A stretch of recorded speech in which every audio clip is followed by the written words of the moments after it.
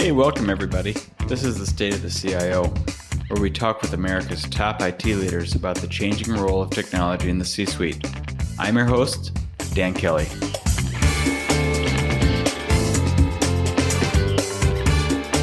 Hey everyone, we've got an awesome guest with us today. His name is Jason James. He also goes by JJ, which we'll be referring to throughout the show.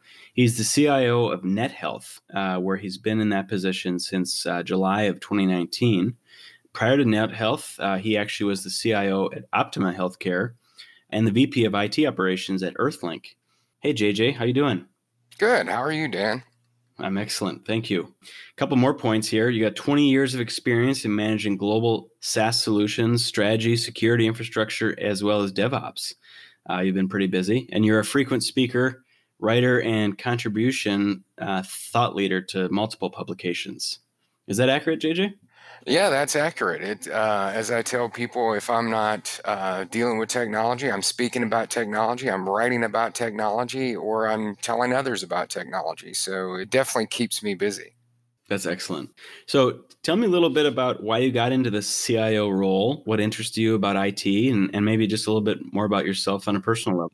I have always been in IT. Every job I've ever had, even as a teenager, has had roots in IT. I come from a long line of entrepreneurs. And so when I was 15 years old, instead of mowing grass or working in grocery stores, I was laying out Lantastic networks and doing PC upgrades. And so that sort of hit. And from there, I moved into other roles within IT. At one point, I ran a value-added reseller. I've worked for startups. I've worked for publicly traded companies. I've worked for private organizations, PE-backed organizations. And so someone asked me the other day, if you weren't doing this, what would you do? And I was like, I don't know, maybe be a writer or a chef or something. But obviously, the tech bug bit me early on, and it's been holding on ever since. Right. And, throughout this episode, we're going to talk about the concepts of your IT priorities, your digital transformation, et cetera. But this is, like I shared with you at the beginning prior to us recording, this is actually our first episode in the midst of the COVID-19 outbreak. So I would be very interested to understand how NetHealth is handling that, et cetera. I reflect on the concept of remote working and how different generations handle it differently, perhaps is the best way of saying it, right? I'm wondering maybe if we could just start by talking about the concept of remote working, how you have seen it evolve over maybe the last 5 to 10 years, and then what you're doing right now specifically for your team. Sure. And so let's talk about the landscape prior to COVID-19, right? And so I've been fortunate enough that I've led global operations, and I've had teams all over the world and, teams throughout the United States. And so for me, it was nothing new in terms of allowing remote connectivity for knowledge workers. Not everybody else has that ability. Right now we can't have sanitation workers, working from home. We really need those people. Same with grocery store employees. But, being on the cutting edge of IT for so long, we've been building out teams that could enable their work from anywhere. And it wasn't to prepare for global pandemic. Make no mistake, those organizations that say they had prepared for this, they had a line in their business continuity plan where they may have mentioned global pandemic. When they did business continuity planning or disaster recovery, most people never could foresee that no one could come into an office, right? They would all be working from home. And, if I use NetHealth for an example, we were able to pivot quickly. So we're in our second week of everyone working remotely, which has been great. We've been utilizing cutting edge technology that luckily we already had in place. So people could take calls from their home. They could collaborate with video from their home. They could securely access environments. So the idea of an office being an anchor wasn't there for us, which was great. For a long time now, probably a year or two, I've been saying that work is no longer a place, but a thing. And boy, we're proving that now, not just us, but others. I mean, if you look at Microsoft Teams, 12 million people enrolled last week, 12 million, just that much of an increase. If you look at the utilization of Zoom worldwide, What we're seeing right now is going to have long and lasting implications far beyond when we return to the office, so to speak. And so I foresee large swaths of the organization that never return to an office Monday through Friday, 9 to 5. It's just not going to happen. Once people realize there are a lot of knowledge workers that can actually do their job from anywhere, it will fundamentally shift the workforce in ways we didn't really foresee. For me, I had been saying for a long time that we needed to enable workers to securely work from anywhere. That wasn't because I foresaw a global pandemic. I foresaw a need of flexibility in people's lives. That need for work-life harmony where they could balance their job, but also balance their family. Some days the job wins out, some days your family wins out. It's not a work-life balance, but a work-life harmony. But what we're seeing now is we're actually creating the next generation of remote workers. How many millions of kids are logging in to do their lessons via Zoom right now? It's millions. And it's not just in the United States. We've got India right now that's gone into a stay-at-place order for 3 weeks as an entire country. You're talking about, was that 1.4, 1.6 billion people? And make no mistake, there'll be giant swaths of the economies of the world that cannot do their job remotely. It just doesn't support that. But those that can will forever be altered in how they work, where they work, to the point that we'll continuously see a decline in commercial real estate. That commercial real estate that will be there, campuses will have to be transformed to be the showcase to their employees and clients. But there'll be a large swath that decide, I can effectively work from home. I'm not sitting in an hour or 2 hour commute every day. It's really insightful. Yeah, this work-life balance concept, I always thought that was the biggest farce. That's why I was smiling over here as you're talking about that, because there's no balance. There's no balance. You call it harmony, I call it integration. It all means the same, yeah?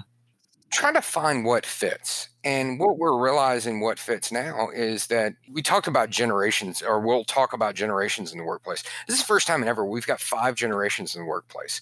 We've got everything from boomers and traditionals, which is even older than them, or maybe the greatest generation, however you want to coin them, and Generation X and millennials. Well, now we've got Generation Z in the workforce. And the younger employees, of course, are a lot more adapted to working in a remote setting. But again, if we go back to the analogy with all the school children connecting and doing their lessons via Zoom, that Generation Z, or whatever generation you want to call them, they will be way more equipped to handle a remote collaborative platform than any generation before them.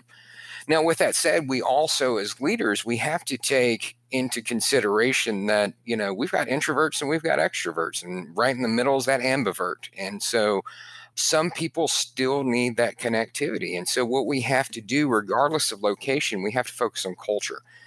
And, I was talking to somebody the other day and they said, well, it's hard to create culture online. I'm like, nonsense. If you look at every social media group, whether you're subscribing to, a cat channel or, a barbecue channel, this idea is people congregate around ideas and build that culture, whether they're remote or in person. I'm not saying that remote replaces the human experience and the face-to-face connectivity. As we go through this, I was thinking the other day, I was like, outside of your immediate family, if you've had a stay-at-home order for a few weeks, do you even remember the last person you hugged? Right? Human connectivity is important. And so right now, because we don't have it, we have to focus on these tools in order to collaborate and reach out to others, not only our coworkers, but our friends and family. If I think about my own family, how it's been impacted, my mother is in assisted living. And so she got the order, and nationally, they got the order a week ago that there were no outside visitors. Less than a week ago, they got the order that they were confined to their rooms. And so right now, we're blessed that she can use FaceTime, and she knows how to use FaceTime, and we can communicate, and she can see her granddaughter and she can see us. But, I thought about my own friends and how we had what we call our own family dinner. We did it via Zoom on Sunday. And so we wanted to be around, and we wanted to share that experience, and we wanted to have that connectivity. What we're seeing is this humanization of our enterprise collaboration tools being used in real life that I don't know, maybe Zoom didn't think about, maybe Teams didn't think about, maybe WebEx didn't think about, but that's how they're being adapted. We're taking what was an enterprise class service and applying it to the most fundamental, basic part of human life, which is reaching out to our loved one and just checking on them and seeing how they're doing. That's a wonderful example of actually sharing a family dinner via Zoom. I never thought about that. You just gave me an idea now. But explain to me how maybe the change management curve has gone, and if you could give some key pointers perhaps for other CIOs or IT leaders in your space, in your position, or maybe they're not as far ahead on the curve as you, right? As far as pushing out this technology, maybe some key lesson learned there. Well, I think if they weren't close, I think what they had to do was adapt quickly. I've heard stories of CIOs running out to Best Buy and Costco, buying up what inventory they had left of laptops, trying to get their workforce ready. I've heard awful stories of organizations requiring their workers to pick up their desktop and go home.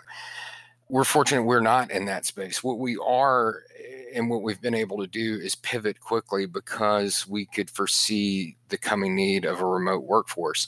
Organizations also have to realize, let's just take out global pandemic. It's everything. It's what everybody's talking about, but let's talk about talent management and how that moves into play. As you've got rising salaries in San Francisco and Atlanta and Austin and other areas in New York, is that organizations that are smart about it are going to look nationwide. There is an immense talent pool in Rochester, New York, in Grand Rapids, Michigan, in Tulsa, Oklahoma, in Mobile, Alabama. And this idea is leaders need to start looking for talent wherever they lie. If you are infrastructure engineer in Birmingham, Alabama, making $100,000 a year, that role may be 20 to 50,000 cheaper than Atlanta and 100,000 cheaper than San Francisco. You're still going to get really great talent. What you also may find is that talent will stay a lot longer because the cost of living implications in their own hometowns is significantly cheaper. This idea is going out and not looking offshore, not looking near shore, but looking everywhere, trying to find the best talent at the most affordable rate, and hopefully that you can retain for a while. Because if you look at, let's talk briefly about digital transformation. Your average digital transformation project takes 18 to 36 months. Losing top talent in the midst of that will make you go over budget and go beyond schedule. And so the more you can retain talent wherever they're at, the more likely you are to be more successful in delivering on that digital transformation. That's a great point. It's really a retention play, just providing these tools. Talk to me a little bit about some other collaboration tools you might be using that have been really successful for you. Let me talk about maybe not myself or my organization, but what we see within the ecosystem far beyond my own organization. So if you look at how we talked about Zoom, a lot of people using that effectively. The Teams, we talked about, they had a massive increase in one week alone. Slack, the way people are using Slack to create channels, to share. What we're seeing, whether it be something like Zoom or Slack or Teams, is the fact is people are moving beyond email, which is an asynchronous communication. Asynchronous meaning, I send out an email. I hope somebody responds. Maybe they respond, maybe they see it, maybe they don't, but it's not in real time.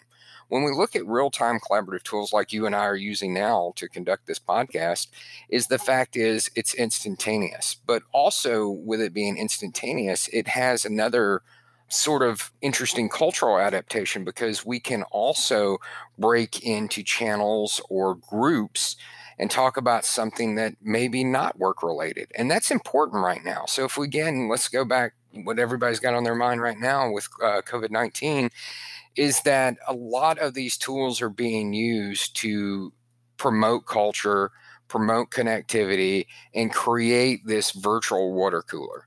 This idea that, hey, Dan, why don't we talk about, sports? Can't watch them on TV. First time in history we've, faced a crisis and we can't turn to sports.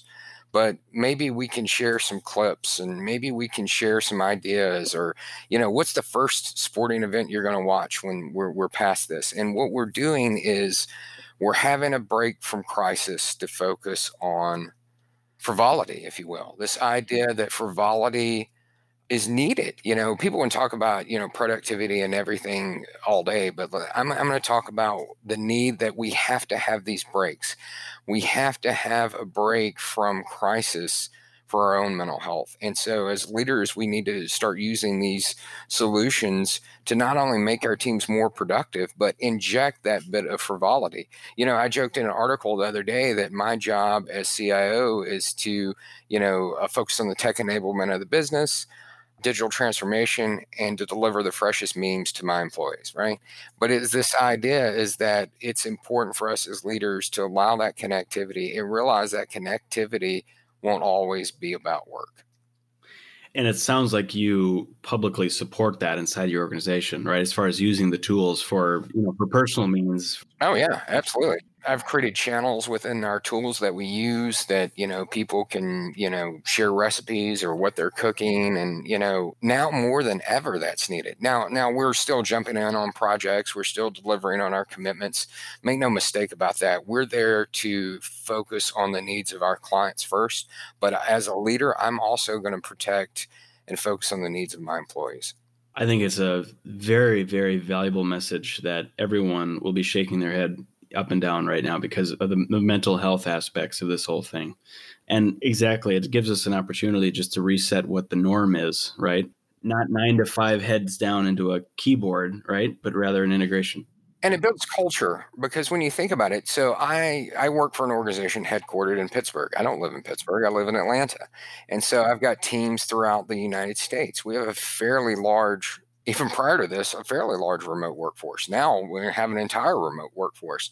And so how I connect with them is, as leaders, you don't always have to be right, but you have to be seen and you have to be present. And so even if we can't be there in person, we can still be present. We can make sure that they have someone that they can connect with that understands they're all going through a lot right now. And they're going through a lot because their work has been disrupted. And they are doing an amazing job of managing that disruption in an incredibly positive way. But also at the same time, their home life has been incredibly disruptive. And so it's important that we understand that, the soft skill, for years, leaders have been talking about the need for emotional intelligence and soft skill. The one soft skill every leader needs right now is flexibility. Things aren't going to go right. You and I get in on this podcast for whatever upstream reason issue we had. There was no audio for a while. And, we just have to realize stuff's going to happen. We have to adapt. What had been working perfectly may not. If you look at what's happening in Europe, the EU asked Netflix to stop streaming HD because their networks were buckling under the just enormity of the traffic. And so, with a lot of organizations, we have to realize, as leaders of those organizations, we have to have flexibility. There'll be times when somebody's kid walks in on a web conference. We've got employees within organizations that they don't have. You and I are fortunate. We have a dedicated space to record this. Not a lot of people do. And so, they've got makeshift work from homes from their couch or their back deck or their kitchen table. And so, we got pets walking through the background all the time. It's just, hey, folks, you got to be flexible. You've got to learn that rigidity will be our downfall. And so I encourage all leaders out there to think about your own people. Allowing that, though, as a social norm during this time, I think like publicly stating that with your team, I think is really impactful, right? Like really powerful. I've shared it not only with our organization, but our executive leadership that the need for flexibility is the soft skill we all have to have right now. Right. Yeah. Yeah. As an example, my executive assistant and she's got a 7-year-old. I have a 5-year-old. And every once in a while, we need to put the meeting on pause because you'll see them walk in the background or whatever. For whatever reason, they didn't care about the closed door. Just. Oh, yeah. I have a 15-month-old at home. And so sometimes she'll be right outside the door and just bang on it and just start screaming, right? She can barely talk now. And she's like, Dada. Yeah. Nothing matters but them. Yeah. Like, oh no, the big boss is calling. I got to go, folks. So, That's right. Since we have a lot of CIOs, IT directors, VP IT, et cetera. We also have some people that are starting out in their IT career here. I'd like to address two topics. One is a tactical question. The other is more of an open-ended. I'll start with the tactical one first. With all these collaboration tools and let's call it more endpoints, people scattered out everywhere. Have you needed to make any changes from a security perspective? Obviously, you've got more kind of open holes in the system, if you will, the more people you have. So talk to me maybe a little bit about that, how you approach this. We were fortunate in the sense that we weren't buying up laptops at Costco, right? We weren't allowing people to connect with whatever machine they had. They had dedicated devices, and those dedicated devices were encrypted. Those dedicated devices are using encrypted tools to connect with. Data, especially PHI, was protected from wherever it's at, right? Not only encrypted at rest, but encrypted in transit. And so we were fortunate in that sense that we could pivot and they could securely access data. That may not be true with all organizations out there. And so what they have to realize is that it becomes even more crucial. And so, you've got data trying to be accessed from probably not the most secured environments at many organizations. And so what they need to look at is really critical data. How is it protected? Is it being encrypted? How are they coming across? Audits are more critical now than ever. What's being looked at? Who's looking at it? When is it being looked at? And I mentioned time frame because time frames are skewed. I joked with somebody else earlier that 3 or 4 weeks from now, my goatee will turn into a beard and I'll have like the craziest hairdo. I'll look like, Robin Williams' character in Jumanji when he walks out and goes, "What year is it?" That's going to be me in like 2 weeks. But so people aren't working traditional hours anymore because of the flexibility needed. And then, you've got so many kids at home, and I've heard about organizations where people are shifting different workloads because they're trying to homeschool their kids. And so they're coming on later at night. And so tools that you were using to determine when data was accessed by time of day may need to be adjusted. If you have a kind of organization where you're monitoring traffic and you don't expect traffic at, 11 o'clock at night, but now you have a tremendous amount of it, you need to actually investigate. But what you may find is that people have shifted their work hours. They mean a lot less than they used to because of everything people are trying to get done. I think when you look at even long term, as we shift back to normalcy, again, let's go back to the fact is people are going to start working more remotely than ever before, even beyond this current crisis. And so leaders within organizations need to look at, number one, making sure that systems accessing their data is highly secured. It's encrypted. The data that they're accessing is encrypted at rest and in transit. And that you're using tools to really monitor and protect data, no matter where it's at. Security always comes up as one of the key challenges within your organization, right? It's just always top of mind, as it should be, especially in your industry, being in healthcare, right? So I guess, to your point, you were more prepared than, let's call it, manufacturing industry, purely based on regulation alone. What other challenges may you be facing right now, just as a company or within your industry? Healthcare, of course, is being attacked at an alarming rate. But cybercrime as a global industry is the most profitable industry in the world. $6 trillion globally. Okay, to give you some kind of comparison, the bailout that Congress just passed last night was $2 trillion. To support the entire U.S. economy, $2 trillion. The combined impact of illegal drug sales in the entire world is less than cybercrime. Crime pays, and so what they're doing right now are targeting high pain point environments. So hackers don't stop.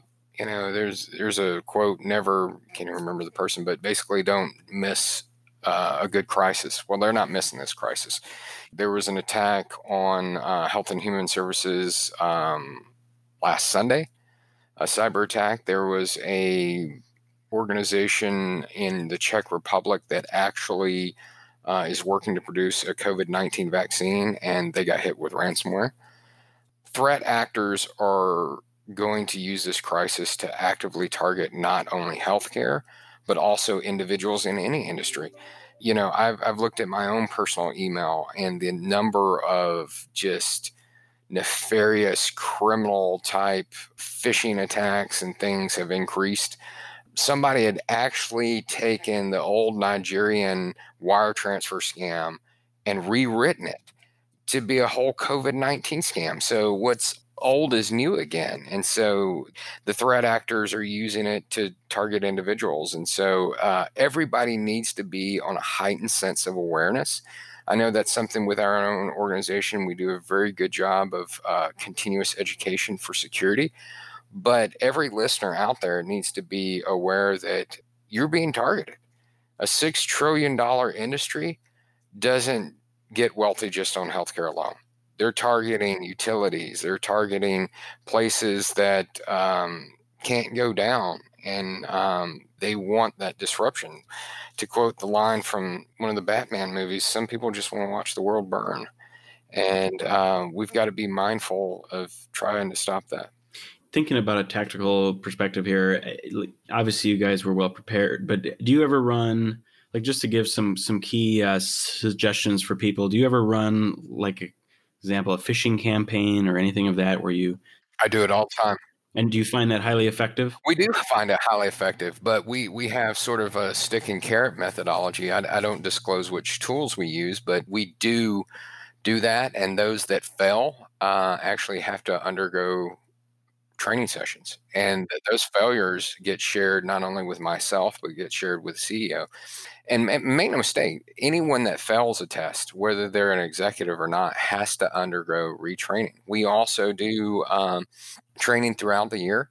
We want to make it not only topical to what could affect our industry, but what could affect or infect, right? Depending on what threats out there, the individual. So we talk about everything from cryptojacking to, SIM attacks, to phishing, to spear phishing, to ransomware, to wire transfer scams. The more educated you can make your workforce, the better it is. Security is not just IT or the CISO's job. Security is everyone's job. And so it's important that you have people educated as possible. Of course, with that, you have to build a comprehensive multi-layer of security. But at the same time, our greatest asset, along with our greatest weakness within any organization, is people. Right. This is a really important topic. I mean, not just as a result of today, but for the industry as a whole. I want to shift gears just very quickly, since we're coming to the end of the episode. I wanted to just ask a broad question that I ask every individual that has had a successful career, which is everyone that we speak with within this episode. If you had to talk to yourself at the beginning of your career, and give yourself some advice on things to do, things not to do, maybe a little bit of direction. And so you know where I'm going with this, really talking to those people maybe earlier in their career. What would that guidance be? Let them understand that when we're building out solutions, when we're building out solutions for a problem, they're not always tech driven. As CIO, you're delivering on technology, but you're empowering people. The end of the day, the best CIOs are amazing therapists. Tell me about your problem. What's the root cause of it? So spending time with people and understanding what they need first of all, it's difficult. I can say we're armchair therapists, so to speak, but it is true. And so we need to get to the root of the solution, and not always will technology solve those issues. Processes scale, people don't. And so we can bring processes that scale. We can attempt to bring technology solutions, but it's all for humans, at least at this point. I can foresee in the next, 2 years, a percentage of my workforce being non-human through RPA and other forms of automation. But even with that, we're still building solutions for humans. We need to take time to understand who they are, what they need, not just what the requirements are. We can all look at requirements on the sheet, but, not always do people capture everything we need. And so we need to be there.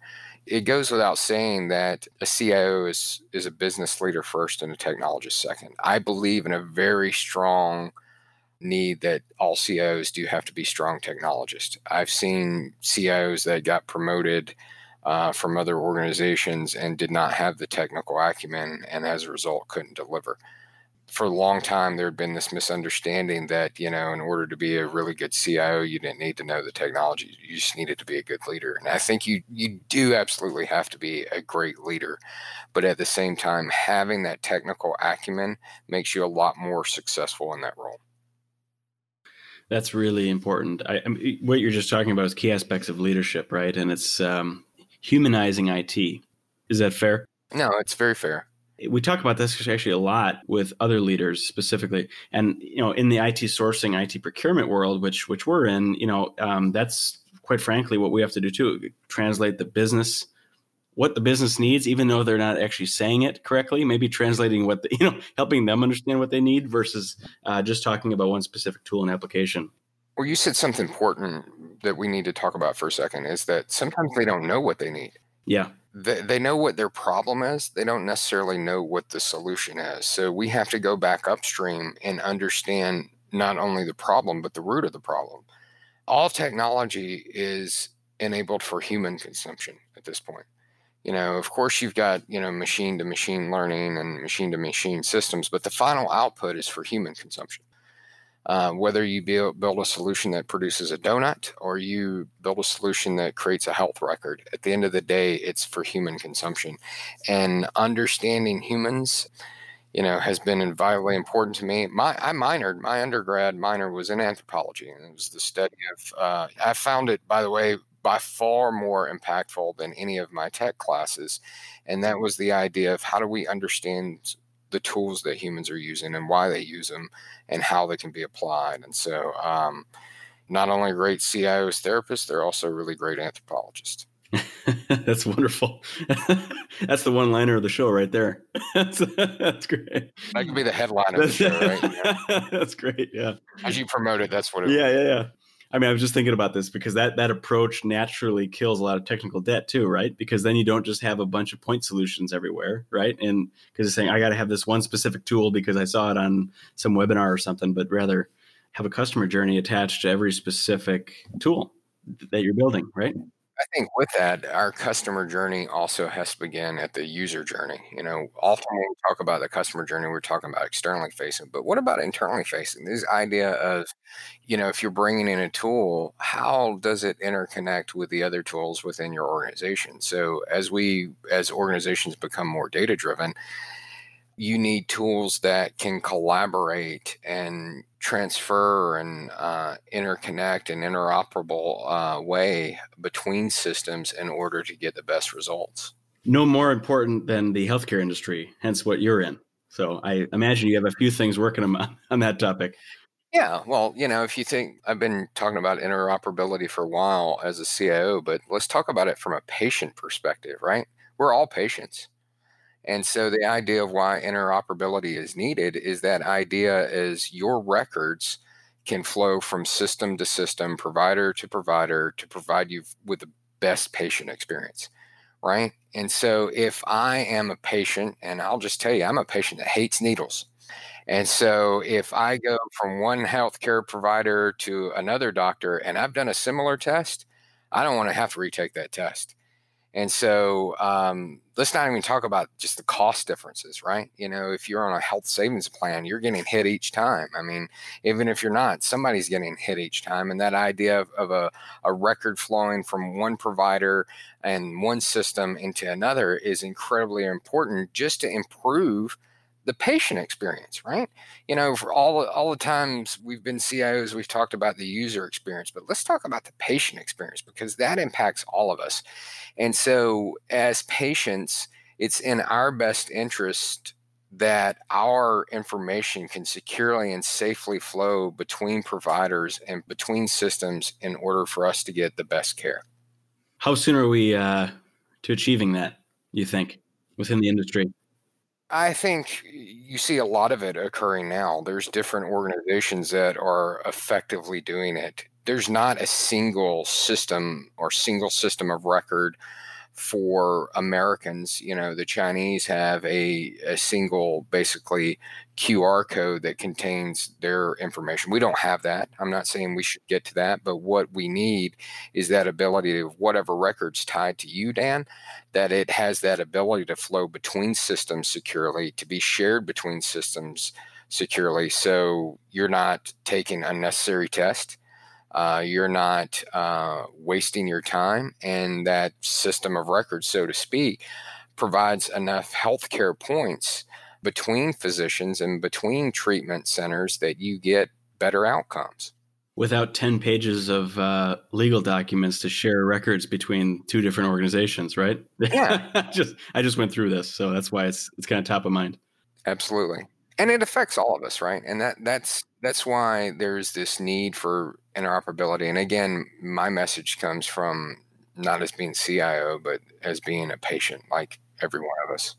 Well, that's an incredibly important perspective based on your role in the industry. That's enlightening, if nothing else. Well, JJ, I know our audience is going to take a ton of thoughts and actionable insights from this episode, so thank you. Are there any final thoughts you want to share before we end?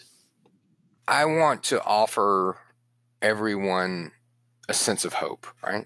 Right now we're all seemingly battered. Our norm is no longer norm, and what norm will be in the near future will look very different than it did last year.